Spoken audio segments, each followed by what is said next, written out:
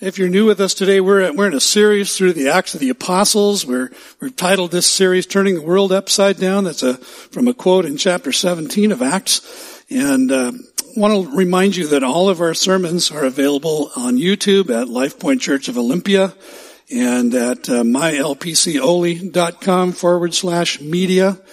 And in your program today, there is a form for taking notes. You can also find that form at mylpcoli.com/notes.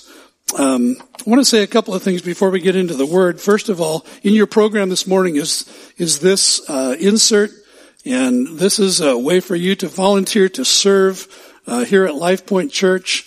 Our fall programs are just around the corner, and there is a place for you to serve. And if you have an idea of where you'd like to serve, this will be an easy form for you to fill out.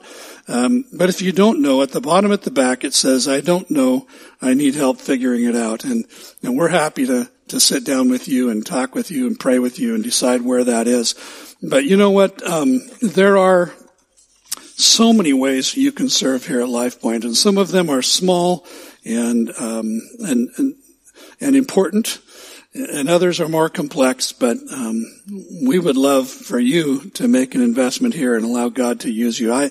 I really believe that what God wants from us is that we would just step up and say, "Here I am, Lord. How can you use me?" And then allow Him to do that, and He will.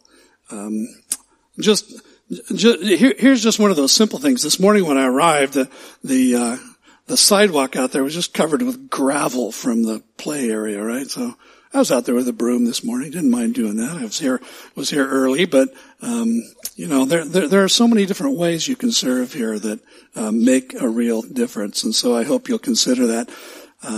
That form also that's in your program this morning is also available online at mylpcoli.com/serve. Would you stand with me and let's read our scripture together this morning? It's a long one, so pack a lunch here. Let's go. Now Paul and his companions set sail from Paphos and came to Perga in Pamphylia, and John left them and returned to Jerusalem. But they went on from Perga and came to Antioch in Pisidia, and on the Sabbath day they went into the synagogue and sat down. After the reading from the law and the prophets, the rulers of the synagogue sent a message to them saying, "Brothers, if you have any word of encouragement for the people, say it." So Paul stood up and motioning with his hand said, "Men of Israel, and you who fear God, listen. The God of this people Israel chose our fathers and made the people great during their stay in the land of Egypt. And with uplifted arm he led them out of it. And for about 40 years he put up with them in the wilderness. And after destroying 7 nations in the land of Canaan, he gave them their land as an inheritance. All this took about 450 years. And after that he gave them judges until Samuel the prophet. Then they asked for a king, and God gave them Saul the son of Kish, a man of the tribe of Benjamin, for 40 years. And when he had removed him, he raised up David to be their king, of whom he testified and said, 'I have found in David the son of Jesse, a man after my heart, who will do all my will.' Of this man's offspring, God has brought to Israel a Savior, Jesus, as he promised. Before his coming, John had proclaimed a baptism of repentance to all the people of Israel. And as John was finishing his course, he said, 'What do you suppose that I am? I am not he. No, but behold, after me one is coming, the sandals of whose feet I am not worthy to untie. Brothers, sons of the family of Abraham, and those among you who fear God, to us has been sent the message of this salvation. For those who live in Jerusalem and their rulers, because they did not recognize him nor understand the utterances of the prophets, which are read every Sabbath, fulfilled them by condemning him. And though they found in him no guilty worthy of death, they asked Pilate to have him executed. And when they had carried out all that was written of him, they took him down from the tree and laid him in a tomb.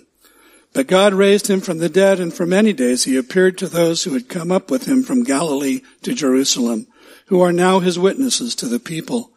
And we bring you the good news that what God promised to the fathers, this he has fulfilled to us their children by raising Jesus, as also it is written in the second Psalm, You are my son. Today I've begotten you. And as for the fact that he raised him from the dead, no more to return to corruption, he has spoken in this way, I will give you the holy and sure blessings of David. Therefore he says also in another psalm, you will not let your Holy One see corruption. For David, after he had served the purpose of God in his own generation, fell asleep and was laid with his fathers and saw corruption. But he whom God raised up did not see corruption. Let it be known to you, therefore, brothers, that through this man forgiveness of sins is proclaimed to you. And by him everyone who believes is freed from everything from which you could not be freed by the law of Moses. Beware, therefore, lest what is said in the prophets should come about. Look, you scoffers, be astounded and perish, for I am doing a work in your days, a work that you will not believe, even if one tells it to you. This is God's word. You may be seated. Well, I want to let you know that this has been a challenging sermon for me to prepare because it's essentially a sermon about a sermon. And so, we're reading the scriptures and we could do that for ourselves and then I'm going to tell you what it says, right?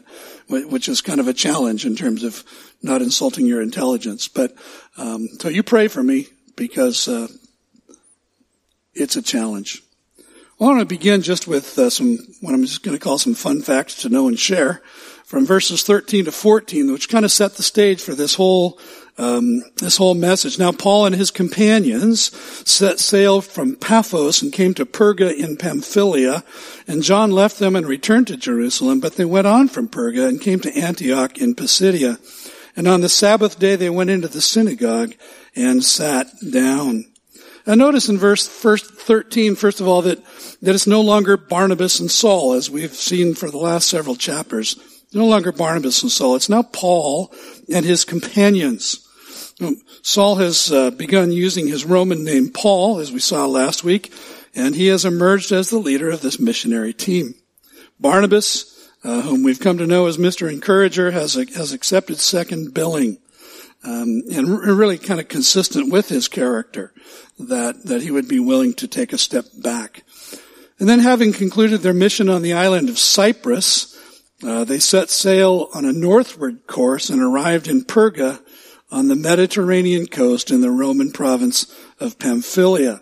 And I had hoped to have a nice map this morning to show you that.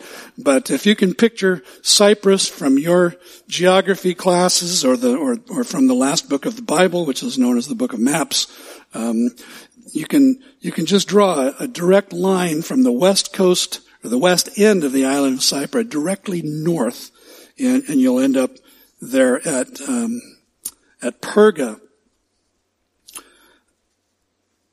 The ancient ruins of Perga are about 10 miles roughly northeast of modern Antalya, which is a stunningly beautiful resort town and Turkey's 5th most populated city. I hope someday to go and visit that area.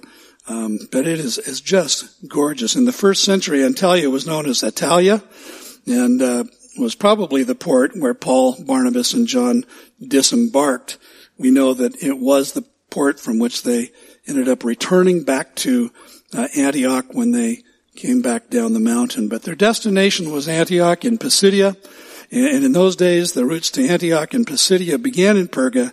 So that's the first destination Luke mentions. Luke also tells us in verse 13 that it was in Perga that John Mark took leave of the missionary team and returned to Jerusalem. We saw last week that he had gone with Paul and Barnabas to the island of Cyprus, was part of the team there. We're not told why he left, though, here at Perga. In chapter 15, verse 38, Luke tells us that Paul thought of John Mark's departure as a kind of desertion, that he had abandoned them. And so some have speculated that John may have been homesick, or that he may have seen the massive and intimidating Taurus mountains that just rise up dramatically behind Perga to the north. Maybe decided that the rigors of that journey would be just too much for him. Others have wondered whether John Mark may have had problems with a missionary strategy that took the gospel directly to the Gentiles. or that he may have resented the fact that Paul had eclipsed his cousin Barnabas as the leader of the team. The fact is, we just don't know. All we really know is that Perga was the end of the line for John Mark. This is the John Mark who wrote the Gospel of Mark. And then from Perga, he made his way back home to Jerusalem. Something else to consider here is that the Apostle Paul was sick. He had fallen ill. We know that from his letter to the churches in the province of Galatia, which is where Pisidian Antioch, which was their destination, was. Paul wrote in chapter 4, verse 13, "You know it was because of a bodily ailment that I preached the gospel to you at first." And again, a little speculation, but some have theorized that Paul may have been suffering from an intense strain of malaria. And this may have been the reason that they decided not to stay and evangelize Perga, but instead to escape the heat, the humidity of the coastal areas and make a 150-mile journey up and over the rugged Taurus mountain range to the cool of the plateau at about 3,600 feet altitude. Would have been an exhausting journey, would have been a dangerous one as well, not just because of the natural elements, but because all of the routes through the mountains from Perga up to Pisidian Antioch were known to be filled with bandits, and so difficult physically, but also potentially dangerous, and yet Paul and Barnabas pressed on. By the way, the same range of mountains, the Taurus range, happens to include the mountains of Ararat, where the book of Genesis tells us that Noah's Ark came to rest. But eventually, Paul and Barnabas arrived, apparently without incident, on the Taurus plain, otherwise known as the Anatolian Plateau. They came to the city of Pisidian Antioch, or Antioch of Pisidia. It must have been a long, arduous journey. They must have been exhausted, especially when you think about making a 150-mile journey through the mountains on foot while you're suffering from malaria. That's quite an accomplishment.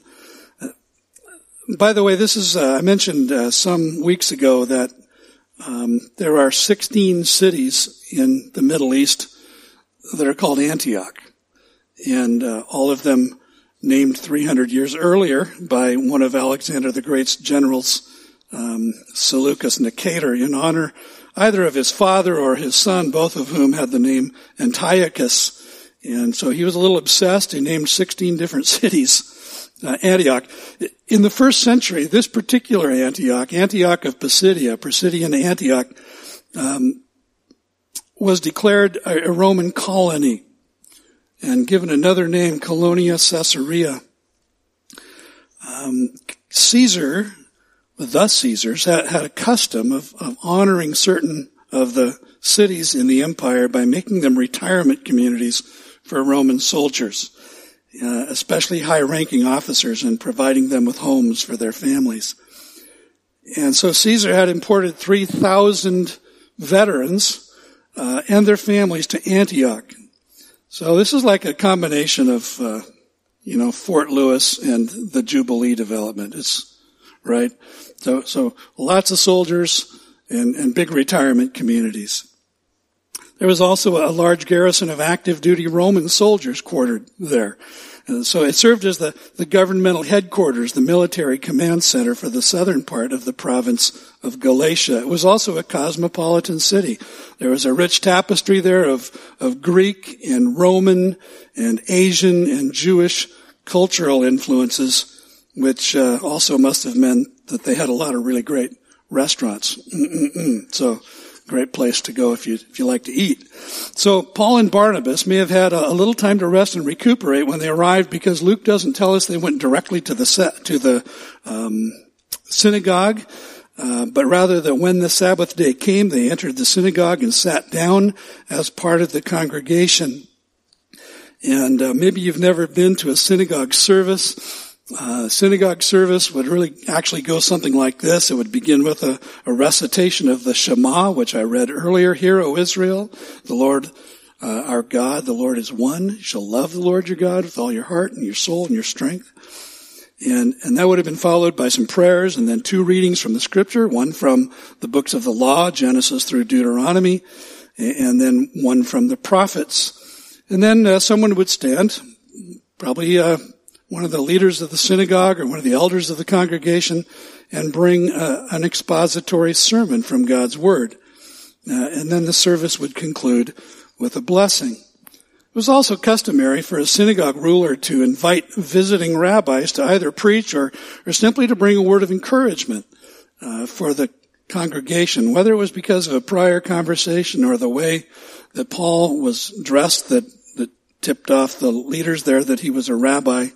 Verse 15 says that after the reading from the law and the prophets, the rulers of the synagogue sent a message to them saying, "Brothers, if you have any word of encouragement for the people, say it." So apparently this happened during a synagogue service, right? And they sent this message to Paul and Barnabas. It's probably the first recorded account of someone passing notes in church. And Paul's reply probably sounded something like, "Put me in, coach. I'm ready to play." Because Paul was always ready. He was always ready to bring the Word of God. Peter wrote that if someone asks about your hope as a believer, you should always be ready to explain it. And it was true then, and it's true now, that if you're available and you're willing, God will use you. All you have to do is open your mouth, and He'll fill your mouth with His words. You might stutter, you might stammer, but He'll use you. And if He can use Balaam's ass, He can use you, right? He can use all of us. So in verses 15 to 22 then, Paul starts into his sermon, and he does what is really a traditional form of Jewish preaching. We have other examples like this in the scriptures. But in verses 15 to 22, he starts with the history of Israel, beginning with Abraham and going down to David. After the reading from the law and the prophets, it says the rulers of the synagogue sent a message to them saying, "Brothers, if you've any word of encouragement for the people, say it." So Paul stood up and motioning with his hand said, "Men of Israel, and you who fear God, listen. The God of this people, Israel, chose our fathers and made the people great during their stay in the land of Egypt. And with uplifted arm, He led them out of it. And for about 40 years, He put up with them in the wilderness. And after destroying 7 nations in the land of Canaan, He gave them their land as an inheritance. All of this took about 450 years. And after that, He gave them judges until Samuel the prophet. Then they asked for a king. And God gave them Saul the son of Kish, a man of the tribe of Benjamin, for 40 years. And when He had removed him, He raised up David to be their king, of whom He testified and said, I have found in David the son of Jesse, a man after my heart, who will do all my will." Well,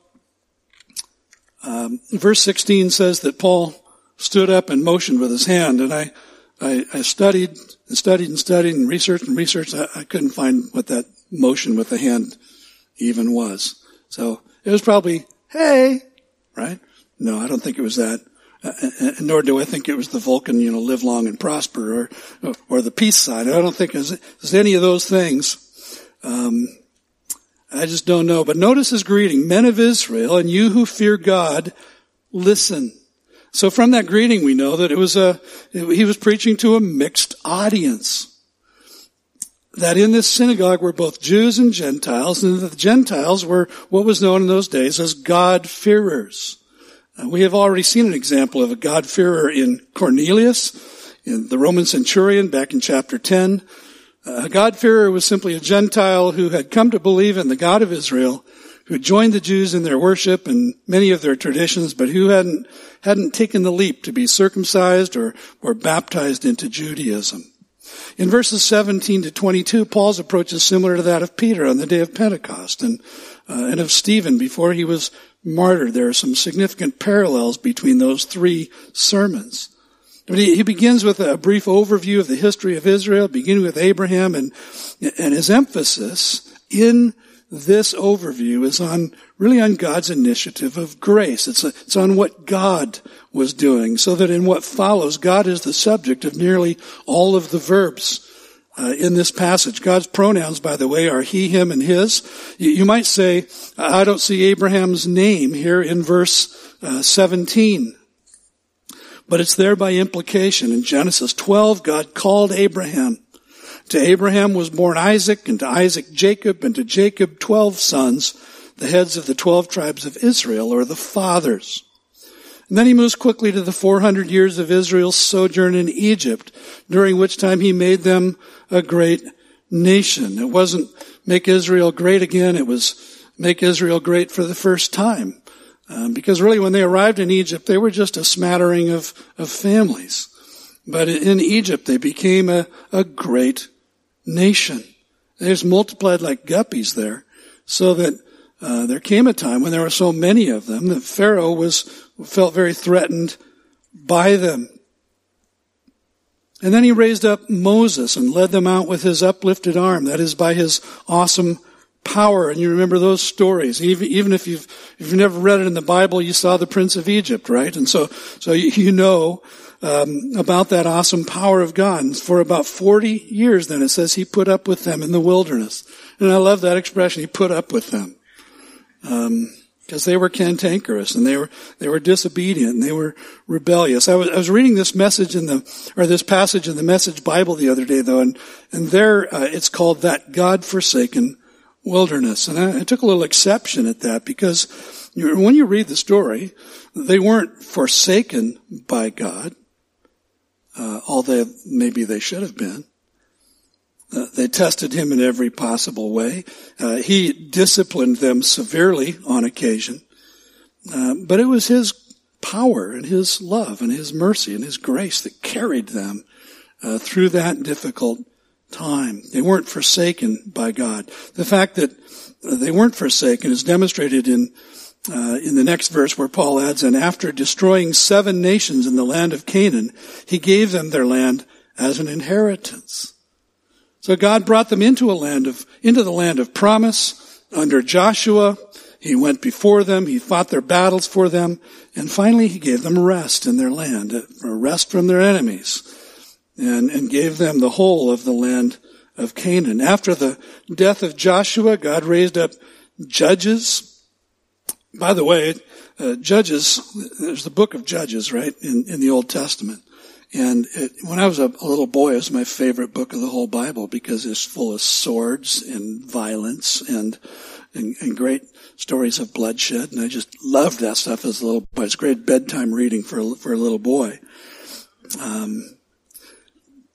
But the judges weren't royalty. They weren't elite people. They didn't hold any official titles. They were just everyday people that God raised up, and he used them to preserve his people through a very difficult time. Most of them were or became military leaders, but through them, God just continued to show his strength on behalf of his people. And then came Samuel, the last of the judges and the first prophet in Israel since Moses. It was during Samuel's lifetime of service that the Israelites begged Samuel for a king. You know, they were like adolescents, all wanting to dress alike, you know, all wanting to talk alike. And when you're an adolescent, you don't want to stand out from the crowd. You just kind of want to be like everybody else. And really that's kind of what Israel was doing. Their one desire was just to be like everybody else. In this case, like every other nation. And Samuel gave in finally to their demands, and he anointed Saul, the son of Kish.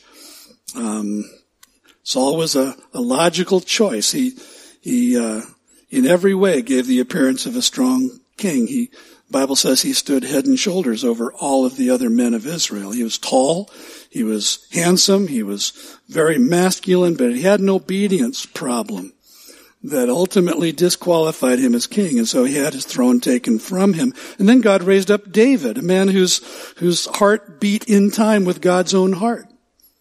Who possessed a heart of faith and obedience, wasn't a perfect man by any stretch.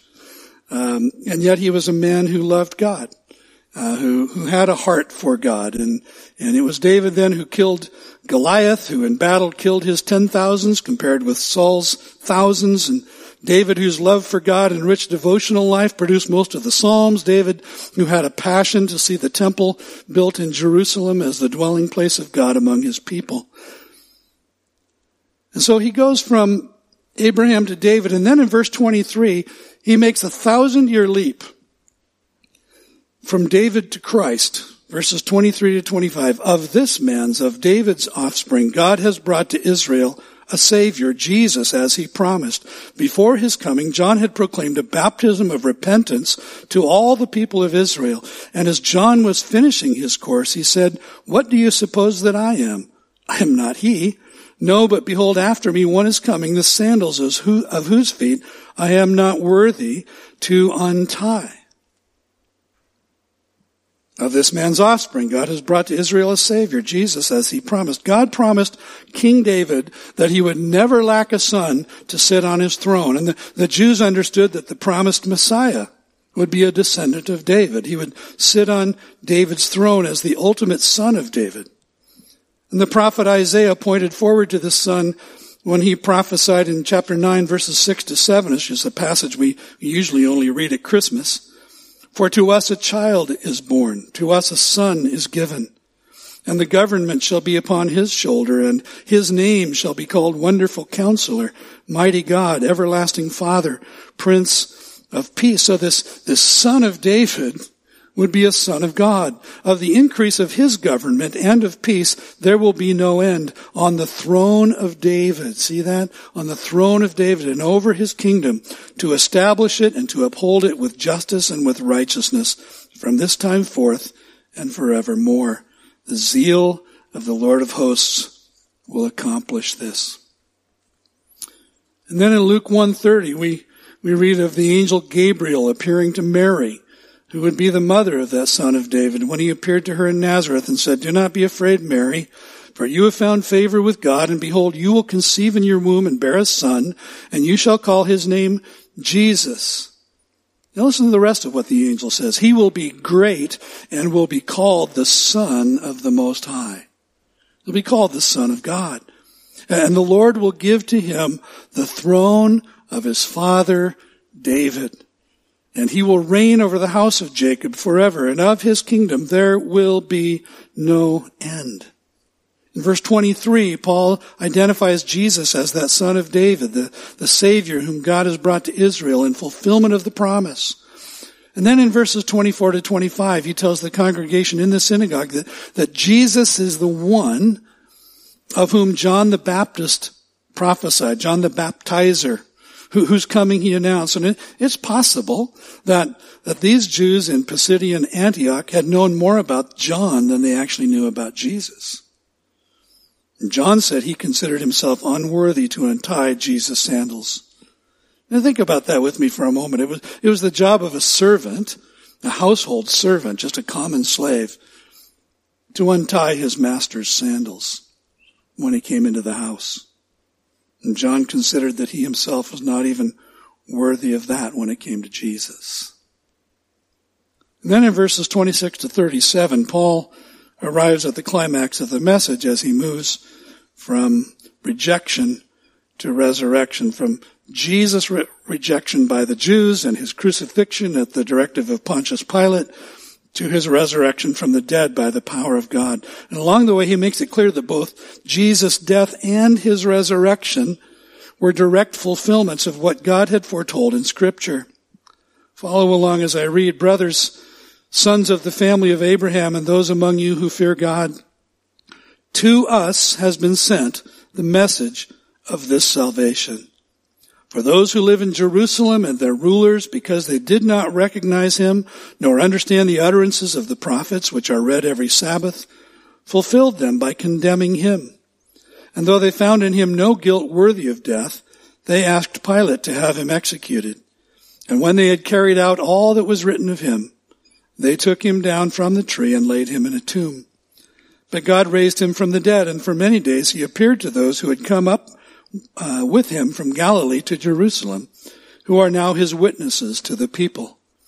And we bring you the good news that what God promised to the fathers, this he has fulfilled to us, their children, by raising Jesus, as also it is written in the second Psalm, "You are my son, today I have begotten you." And as for the fact that he raised him from the dead, no more to return to corruption, he has spoken in this way, "I will give you the holy and sure blessings of David." Therefore he says also in another psalm, "You will not let your Holy One see corruption. For David, after he had served the purpose of God in his own generation, fell asleep and was laid with his fathers and saw corruption. But he whom God raised up did not see corruption. John begins verse 26 similarly to the way he began verse 23.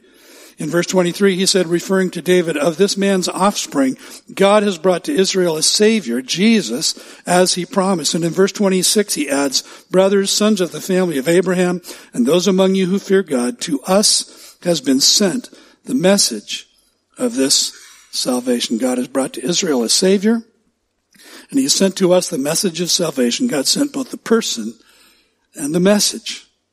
And over against that, in verses 27 to 29, he makes what had to have been for them, and I think still for us, three really shocking statements. The Jews in Jerusalem, first of all, and their rulers didn't recognize their own Messiah when he came. Now, I imagine that to these Jews in Antioch, up there high in the mountains, the Jews in Jerusalem and their leaders were like the elite Jews, right? They were privileged Jews to live in the holy city. And Paul says of them that neither they nor their rulers recognized Messiah when he came. Neither, he says, did they demonstrate any understanding of the message contained in the words of the prophets, which they had heard read in the synagogue every Sabbath for their entire lives. Just think of that. And aren't they just like us? Because we hear the Word of God taught a lot, right? And sometimes it just doesn't move us. In fact, it just beads up and drips off like rain on a waxed car. They didn't recognize Messiah when he came.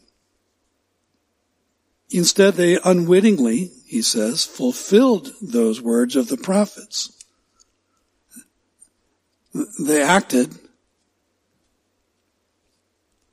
to condemn their own Messiah, of whom the prophets had taught them their whole lives, by condemning him to death, asking Pilate to have him executed, even though they knew he was innocent. You wonder about the moral development that was going on, right, in their hearts. And then third, he says, they carried out all. Let me back up and just restate that. They carried out all that was written of him. They were the ones who made it happen. And when they had done that, Paul says in verse 29, they took him down from the tree, which is a euphemism for the cross, and laid him in a tomb.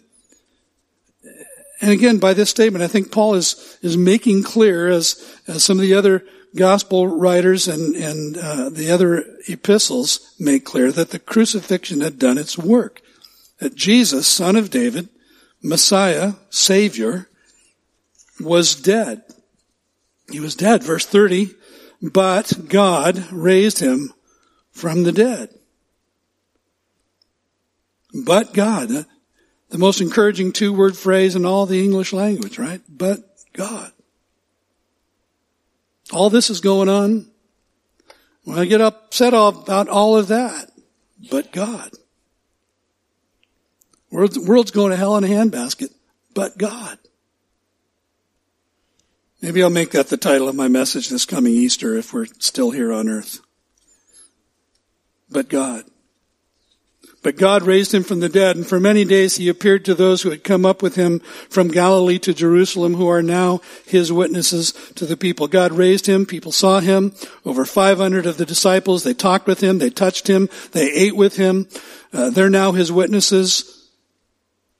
They're still alive. You can meet them. They can testify to what they've seen and heard. Jesus is alive. And Paul said that's the good news that we brought to you here in Antioch of Pisidia. It's the message that Christians have been proclaiming for the last 2,000 years. It's the message that we are here in Olympia to proclaim. Then he quotes here from Psalm 2, which is universally recognized as a messianic psalm. That is a psalm that describes and anticipates the person and the work of the Messiah, whom we now know to be Jesus, whom the Holy Spirit, speaking through David, identifies as the Son of God. And we bring you the good news that what God promised to the fathers, this he has fulfilled to us, their children, by raising Jesus. As also it is written in the second psalm, you are my son, today I have begotten you. In verses 34 to 37, Paul argues that Jesus, having been raised by God from the dead, will never again see corruption. As I was studying this past week, I kept thinking of that old American tune, John Brown's body lies a molten in the grave. And that's not going to happen to Jesus. His body won't rot. It won't mold in the grave. He's alive forever. And Paul validates that claim by a head-to-head comparison of Jesus with his ancestor David, again quoting two other prophets. And as for the fact that he raised him from the dead, no more to return to corruption, he has spoken in this way, I will give you the holy and sure blessings of David. That's Isaiah chapter 55, verse 3. In the Greek translation known as the Septuagint. And therefore he says also in another psalm, you will not let your Holy One see corruption. That's Psalm 16 verse 10. For David, after he had served the purpose of God in his own generation, fell asleep. That is, he died and was laid with his fathers and saw corruption. But he whom God raised up did not see corruption. And Peter said the very same thing in his sermon in Jerusalem on the day of Pentecost. Brothers, I may say to you with confidence about the patriarch David that he both died and was buried, and his tomb is with us to this day. If you go to Jerusalem today, you can see the tomb of David. In fact, it was in the news yesterday. There was a terrorist who killed a bunch of people just adjacent to David's tomb. It's still there today. Being therefore a prophet and knowing that God had sworn with an oath to him that he would set one of his descendants on his throne, he foresaw and spoke about the resurrection of the Christ, that he was not abandoned to Hades, nor did his flesh see corruption. This Jesus God raised up, and of that we all are witnesses. So then on the basis of the resurrection of Jesus Christ from the dead, Paul presents the promise of forgiveness and freedom. And here he reaches the pinnacle of his message. Forgiveness and freedom through personal faith in Jesus Christ. Let it be known to you, therefore, brothers, that through this man, forgiveness of sins is proclaimed to you, and by him everyone who believes is freed from everything from which you could not be freed by the law of Moses. Beware therefore lest what is said in the prophets should come about. Look, you scoffers, be astounded and perish, for I am doing a work in your days, a work that you will not believe, even if one tells it to you. Through this man, Jesus, forgiveness of sins is proclaimed to you. Through Jesus Christ, God offers us the free gift of forgiveness. It's a free gift. Not because we deserve it, we don't. Not because we work hard to earn it, we can't. But because Jesus already earned it for us at the cross. In fact, Paul says in another place that Jesus took your rap sheet. And you just imagine it as a scroll, right? And he lets that scroll unravel, and it just and begins to fill the room and then fill the house and all the hallways, because your rap sheet is just so stinking long. And Paul says Jesus took all of that, the record of all of your sin, and nailed it to the cross. That he bore in his own body all of your sin and all of mine.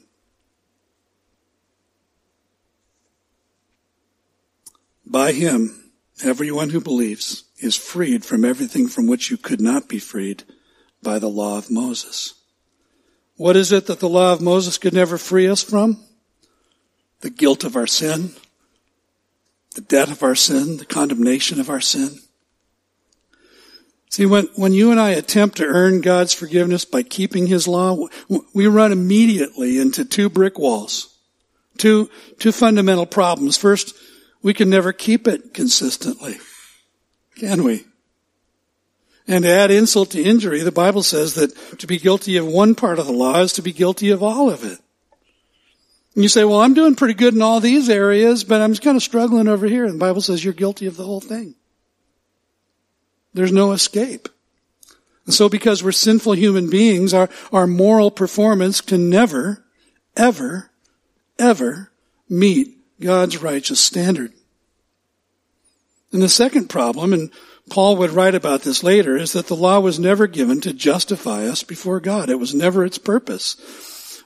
What a shock, right? Isn't that kind of shocking that the law was never given to justify us before God? It was given rather to condemn us, to demonstrate to us rather persuasively and with great finality that we can never keep it. And Paul said that the law was given like a school teacher to show us our sin and to lead us to the only one who could ever do anything about the fatal problem of our sin. And that is Jesus Christ, God's Son, the only Savior. And so Paul presents a stark choice. Accept the forgiveness of sin through personal faith in Jesus, or risk the loss of the offer. And he knows that the message of the gospel of forgiveness and justification through personal faith in Christ will be a hard sell for these Jews, these God-fearers. And so he closes his sermon with a quote from the prophet Habakkuk, chapter 1, verse 5. Beware, therefore, lest what is said in the prophets should come about. Look, you scoffers, you who are standing in disbelief, you who are rejecting this message, be astounded and perish,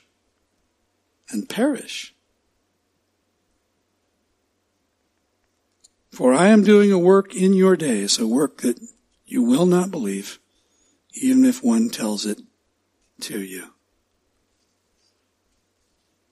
We use that expression in now, don't we? You're not going to believe this. Now, you won't believe this. And the prophet says you're not going to believe the message of the gospel, even if someone comes and tells it to you. Well, as I close this teaching this morning, I'd like to challenge you in two ways. Because first, I'd like to invite you, if you haven't really ever given consideration to the message of the gospel, to consider it now.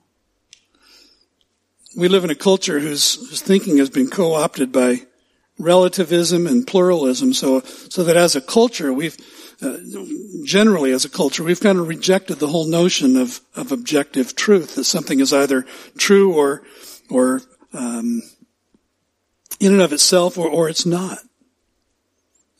And instead we've embraced a subjectivity that says that you can have your truth and I can have mine, so neither of us should contradict each other's truth, even if those two truths seem to be mutually contradictory. But what if there is such a thing as objective truth? What if Jesus Christ really is, as he claimed, the way, the truth, and the life? What if it really is true that no one comes to the Father but through him, again, as he himself boldly asserted? He said it, I didn't. What if there really is no other way to receive forgiveness of sins and reconciliation with God except through personal faith in Jesus, as the Bible says? Are you willing to risk your eternal destiny by failing to take Jesus seriously? Are you willing to just let it ride? See, I'm not asking you to make a decision about this morning unless you're ready to. But I want to urge you to seriously consider the implications for your own life, for your own eternal destiny, because Jesus also said that each of us will stand before God and face a real judgment someday. And it's either true or it isn't. I choose to believe it's true because Jesus said it. And then secondly, for you this morning who are believers in Jesus, I want to challenge you to think like an apostle, to think like a missionary. Both those words mean essentially the same thing. See, my hope and prayer for this study that we, from the beginning as we entered into the study of the book of the Acts of the Apostles, is that we would acquire along the way a missionary mindset, because it's a missionary book. Paul and Barnabas thought it worthwhile to embark on a potentially perilous journey across rugged mountains in order to bring the gospel to the Jews in Antioch. That was only part of Paul's story of risk and struggle. So I'd like to ask you this morning, if you're a believer in Jesus, what are you willing to risk in order to see people who are dying in their sins have the opportunity to believe in Jesus and receive the freedom that can be theirs when they receive that forgiveness? What are you willing to risk? What's it really worth to you to see the people in your family, the people in your sphere of friendships, people in your neighborhood, people in your community, people of our world know Jesus?